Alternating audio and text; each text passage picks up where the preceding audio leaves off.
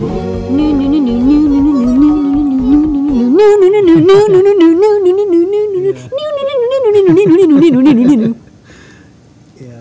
It's like that. You missed all the hand waving. And stuff. Yes. Well, they're not here. Yeah. Don't come here. Yeah. Okay. Okay. Let's kick it off. These 4 parts look exactly the same, but they're slightly different. We have 4 terminal blocks to mini USB. This is a socket, mini USB. And then we have the micro USB. And then you just go through these really fast. I'll just show them because they're impossible to tell unless you have them. You have all 4 types. We have socket, plug, and we have mini and micro. So maybe you can go to the overhead when you're going through them all. Okay, so I'm focusing, yeah. There you go. Okay, so this is like a mini B socket. So yeah, you see this mini B.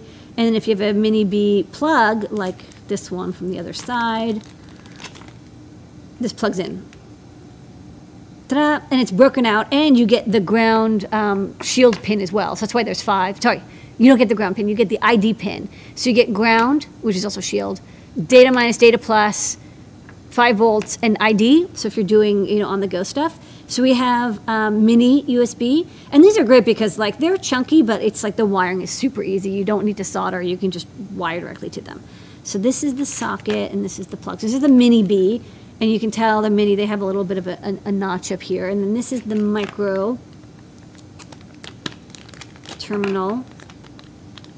And these are also used sometimes for on-the-go sockets, so you can use them for both. And then, yeah, you get the plug type and the socket type, and in these can plug in together. You buy each one individually, and again, you get ground, data minus, data plus, 5 volts, and ID pin. So you can make your own custom cables, or sometimes you have like weird stuff you want to do with USB connectors. It's a lot easier to do it with these terminal blocks. And also you can like probe them with your oscilloscope or your multimeter. Also kind of nice. So yeah, these are some very handy micro USB terminal block breakouts and mini USB. Okay. Okay, we got these cute little buttons. I kept seeing these buttons on projects. They're like soft touch. They're squishy. They're 6 millimeters. They're a little tall, but they've got like a soft touch to them. Ooh, soft touch. So yeah, if you go to the overhead, I can show them. They're very tiny. So again, they're 6 millimeter, but when you touch them, they don't go down very much. But they have a soft touch. They're not very clicky, but they have a nice feel to them. And they only have 2 pads. I really got to zoom in on this because it's just so tiny. There you go. You have 2 pads, and then normally open, you press them and they connect. But yeah, it's very small, so you'll have to surface mount solder these. Not good for breadboards. And you get a pack of 10, because I figure if you're going to use these, you're going to use a lot of them. But I see them some like little mini game controllers or little mini game projects. Okay. Next up. Okay, wires. These wires are connected to a T-slot opto. Sorry, what's the word I'm looking for? It's the opto interrupter. So we have 2 versions of this sensor. We have one with wires, this one has wires, and one without wires. So maybe you can skip ahead and then show the one without wires, and we'll go back to the demo. I was going to say, when you first look at this, you're just like, what does this do, and why would I possibly need it? But the video kind of explains it all, and so will data. So, this is what these tend to be used for. I mean, you can use them for any kind of, something is in the way of the slot. But particularly what we got these for is they're really nice for gluing or taping onto DC motors. And when you use our encoder wheel, which we stock in the store, you can then measure the RPMs, how many ticks go by. So let me show this demo, and also... yeah, this is really handy for robotics, of course. This is great for robotics. Okay, so let me show... a bunch of these. Let me show the one without the wire first, and then I'll show the demo. Okay, so... Okay, this is the one it's just easier to show because it's on wires. So this is an Omron EESX672. A little nicer than other optical enclosures because you're probably like, you can get these for like 10 cents. But this is what's nice about these. First off, they've got these, it's T-slot style, so it's got these nice, this nice flat area with mounting tabs. So you can attach it very solidly to the side of a motor, which I like. And then, yeah, there's these 2 slots. There's an LED on this side and a sensor on this side. And so when the LED shines through, if there's nothing in the way, the sensor goes off. And, you know, if we put a PCB or something in the center, the sensor doesn't go on, like it doesn't get the light and doesn't turn on. But it actually has a chip inside of it, it has some circuitry, so it's a little bit more advanced than just a simple LED and phototransistor. So there's power, L, out, and minus. So you do need to power these with 5 volts, but as long as the power is 5 volts, you can use the signal at 3 volts. It's just a pull up that you set to whatever voltage you want. And there's a nice little LED that will light up when the sensor is tripped or non-tripped. And the the L pin, you can use that if you tie it to either plus or minus, it changes the polarity. So if you want it to, if you want the output to be high when it's like blocked or when it's not blocked, you can select which way you want it basically. So it's a little bit more advanced than basic sensors. This is it. So you can see it's, there's this little nub here. So I kind of taped it off a little bit to the side. And then these wheels have a little part that stick out, and then you can put these encoder wheels on them, and you can see there's, I think, 20 slots. And it's perfect. You just put this sensor, you can see it goes through, and then the LED will be turned, it will be blocked or unblocked depending on how the wheel turns. So let me put it this way for safety, and then if I plug this in, the demo should run. Okay. So, oops, I got this upside down. Hold on. Okay, so you got it running, and it says, you know, these motors are about 200 RPM, but if I stop them or slow them down, you'll see the RPM does update. I mean, you can update faster. My code just checks once a second. If I let it go, it'll go up to 200 RPM, and you can see that wheel spinning. And then if I rotate this, you can kind of barely see it, but that LED, it will light up when it triggers. So you can, it's tough because it's happening so fast, you can barely see it. But if you're using something that isn't rotating, you know, 1,000 RPM, you will be able to see each tick as it goes by on the LED, which is another nice thing about these sensors. So this is really great for robotics whenever you have one of these wheels. DC motors, you know, the side effect of having a low-cost motor. They're dumb. They're dumb. They're $2. They're dumb. And I remember doing a bunch of projects where I needed to, with Cricut, and I was doing DC motors just to show DC motors, and I wanted to have like, oh, I want this little trash rack, this trash pan to go down. And like we had to use steppers for stuff like that, but this could allow you to do stepper-like projects with the DC motor. Yes, you can have much more control, more precise control. Again, this is only one. It doesn't tell you the direction; it just tells you the speed. But that's still better than nothing. It's still, you could still do more projects with this. Yeah, and this is just really the code is even posted up. I think I did this in Arduino, but you can use this in CircuitPython as well. Okay. You do want to have a microcontroller that can read the pulses fast enough.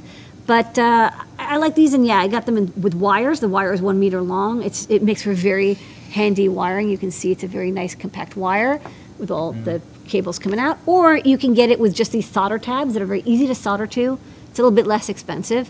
Either one will do the job just fine. Okay, next up. Solenoid. Yeah, this is another one where you can, lots of different ways to do stuff with robotics, but if you got a solenoid, like, save you a lot of time. This is a chunky solenoid. This type of movement normally is tough to do with robotics. And so, this is a very long throw solenoid. So, I mean, it's not like a foot, but it is like, you know, it's like an inch or so, which is quite a bit. I will say, though, the trade-off is this solenoid needs a bit of current. It needs, I think we figured out, like 1 or 2 amps. So let's maybe go to the overhead. And I've got, hold on, I've got my, of course I just dropped this thing I needed. Hold on. Well, I'll go back to the video. Okay, so I got this, my 5 volt, 2 amp thing going on here, and then let me try triggering this. So, plug that in, chunk, chunk, chunk. So it has quite a bit of throw. You do need to have a pretty strong transistor. I'm not actually sure you will be able to power this with a ULN because those are 500 milliamps, and this really does want like 1 amp at 5 volts. And it's, you know, it runs at 5 volts. It's not incredibly fast and powerful at 5 volts. It's a 6 volt driver, but you can run it at 6, 7 or 8 or 9 volts, and it'll be fine. But it's a nice chunky solenoid, and it has that nice long throw, and it's a push-pull. And I wanted to have another alternative. We have a teeny 5-volt solenoid, but the throw is only, I think, like 5 or 6 millimeters. So this is a much longer throw when you really need something to go much further. So there you go. Now I have a solenoid. Okay. Chunky. Next up, we still have more. We got more particle stuff in. Nonstop. Okay, so now we have, this is the Particle 2G, 3G mesh pack. This is a starter pack, and it comes with 2 Xenons, and those are the nRF52840 mesh Bluetooth network, and then it has one gateway particle, the one in the center, which is like chunkier, and that one is, or the one on the right, and that's the Boron 2G, 3G, so it's a cellular module attached to the nRF52840, so you have that Bluetooth mesh or Bluetooth low energy capability, plus it can act as a gateway to take your Bluetooth mesh data from the particle board, the lower cost ones, and upload it to the cellular network to the particle cloud. So if you have stuff somewhere where you don't have Wi-Fi, or the Wi-Fi is inconsistent, or you just, you think the password is going to change and you want cellular, cellular works a lot of places, this pack kind of gets you started with everything you need. You got 3 breadboards, USB cables, comes with a tripler, and of course a battery. You'll need a battery for the cellular module, even if you have it plugged into USB. Those cell modules really need a huge burst of power that only a LiPo can really provide. USB doesn't provide as well as a debugger programming a couple of parts. So this is good if you're interested in doing cellular mesh network particle stuff. And of course, all these are Feather compatible. We'll be getting more of them in the store as they come in to stock. They're really, you can tell that we're getting a little bit every week. We placed a big order, and they come in little shipments. And as soon as we get them, we put them in. So this one is for 2G, 3G. If you need the LTE bundle, hold up. Maybe next week we'll get the LTE bundle. But this one, if you have a 2G or 3G network for your cellular needs, this will work quite well. Okay, next up. JP requested this. It's pretty simple. It's a stereo audio jack with a little knurled nut. You can panel mount it, and it's got this tab sticking out, so it's breadboard compatible. I will say it's vertical style. We have a horizontal style. The tabs aren't super long. It does work in a breadboard, but especially if you have this long cable sticking out, it can yank it out a little bit. So this is best used for perf boards and solderable breadboards. It does work in a solderless one. It's not great for it, but it does work. So you just plug it in, and you get ground, left, right. Perfect for your audio project. You want to take a stereo jack and plug it in, but you want it to come in vertically. And next up, if you like the handsome Anthony from Apple, you'll like this. It's a circle. It's this white circle. We have the white circle, and we have white rectangle. We're selling quarters. Can you show them the white rectangle? Look at this white rectangle. We're selling rectangles and circles. We got both. It's the new, if you like apple cinnamon toast, you'll like Okay. Okay. It's that time of the new product video. So we have circles and rectangles. What are these? They have to do something. We're not just selling circles and rectangles, are we? Yeah, we are. I mean, look at this. It's so white and clean, and it's just the UI is just amazing. Yeah. I mean, there's nothing like that Microsoft Oval, which was terrible. It's the iPhone 11. Okay. No, these are NTAG. What are these? These are NTAG 203. Okay. Little mini tags, and what do they do? What do they do? Well, they actually don't do anything until you have an RFID board that can read NTAG, which is kind of the standard. All right, I'm gonna go to the other end. Yeah, I'll show you. So this is a quarter size tag. It's a nice round tag, and you've got the large, business card size tag. I'll say the business card tag has a bigger antenna, and we actually have a video where we dissolved one of these, so you can see the antenna is huge.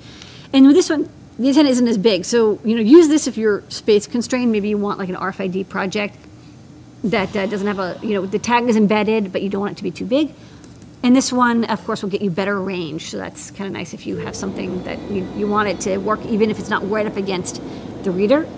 And these both contain an NTAG 203, and the NTAG 203 is kind of the next generation. We've had the MIFARE Classics for a while that work with the PN532 and other RFID readers. But modern phones don't use them anymore. Licensing, who knows why. Basically, everyone decided to go to NTAG, which is a license-free method of doing RFID and NFC. So you're going to have a bunch of different shapes and sizes. They have 144 bytes of memory, so you can write a URL. You know, when you touch it to a phone, it goes to that URL, and you know you can have NFC-based stuff or data transfer. So we'll give it a couple more shapes of these. Wonderful. We started with the wonderful round white and wonderful white rectangle, but we'll have other exotic colors and shapes coming your way for all your NTAG needs. These do work with the PN532, but MyFair Classic does as well, and it's a little bit less expensive. All right. Speaking of Tiny Electronics, and the code tonight was Tomu. And this is the code. Yeah. Tomu. This is by Sean Cross. It's the project that he put on crowdfunding at Crowd Supply. It is a small EFM32 Gecko processor, 2 little LEDs, and 4 tabs on the bottom for USB port. You can see a little USB connector, and 2 capacitive touch buttons, and it comes in a little plastic case as well, which I can show off. It's a little development board, has a USB bootloader. It's kind of fun. It's like, you know, a little dev board that you can stick in your computer. It comes like this. Let me open this up. And it's open source, it's freely hackable.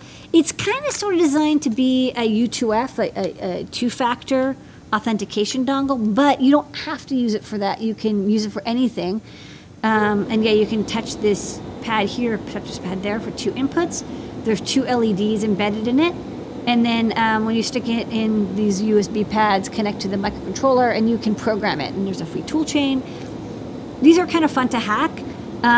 It's very minimalist, but if you just want a little microcontroller, it's just like, it's smaller than the Trinket. It's possible. This is what we've got for you. And there's actually a new Kickstarter, there's not Kickstarter, a crowdfunding campaign on Crowd Supply by Sean for the FOMU, which is the FPGA version of this, and we'll carry that as soon as that's available. That's not this. This is the EFM32 Gecko chip. Okay. I love that board. Almost there. This one's easy. This one's we have an assembled version of the BMP280. Some people have projects where they, or kits where they don't want to solder the headers on. We will solder the headers on for you. Works just like the non-soldered one, but it's fully assembled. Okay, this is almost in the store. This is a preview. This is coming soon. So here's the thing. Grand Central. It's not out yet. Yeah. Don't ask. Mega shaped. It's mega shaped. It's for people like 3D printers and just giant chips with tons of Maybe you just want a lot of chips. This is the first, I think, you know, the Dewey has been discontinued for the most part. This is the Cortex M4. If you want this, sign up, because that'll help us know how many to make. It's not out yet. Yeah. It will be soon. But for now, please sign up. And as soon as it's available, you'll be notified. Getting closer. And then Getting closer. This is sign up. This is about to go in the store. This is really about to go. We actually were about to put it in, and then we found a little bug in the bootloader, and we wanted to fix it. Just coincidentally, that's how it always works out. You always find a bootloader bug like the hour before you put it in the store. Because I was just doing a bunch more like last-minute testing, and we just bumped into it. It's our Feather-compatible NRF52 840 native USB. It runs CircuitPython. Hence that poster. Hence the poster. It's wonderful. We're going to reprogram the boards, and we'll get them in the store for you. We'll probably talk about this a lot more next week when we have it. Yeah, it's probably going to be one of our more popular products. Well, this is why we want to get it right. Yeah. I want to get this right. I don't want to release it. And the bootloader is really important, because if the bootloader is good, you can use it forever. And if the bootloader has a bug in it, it can really hamper people's developments. That's why I wanted to do a good job. So this is coming soon as well. But I promise you, very, very close. Okay, and with that, those new products. Thank you, everybody. New.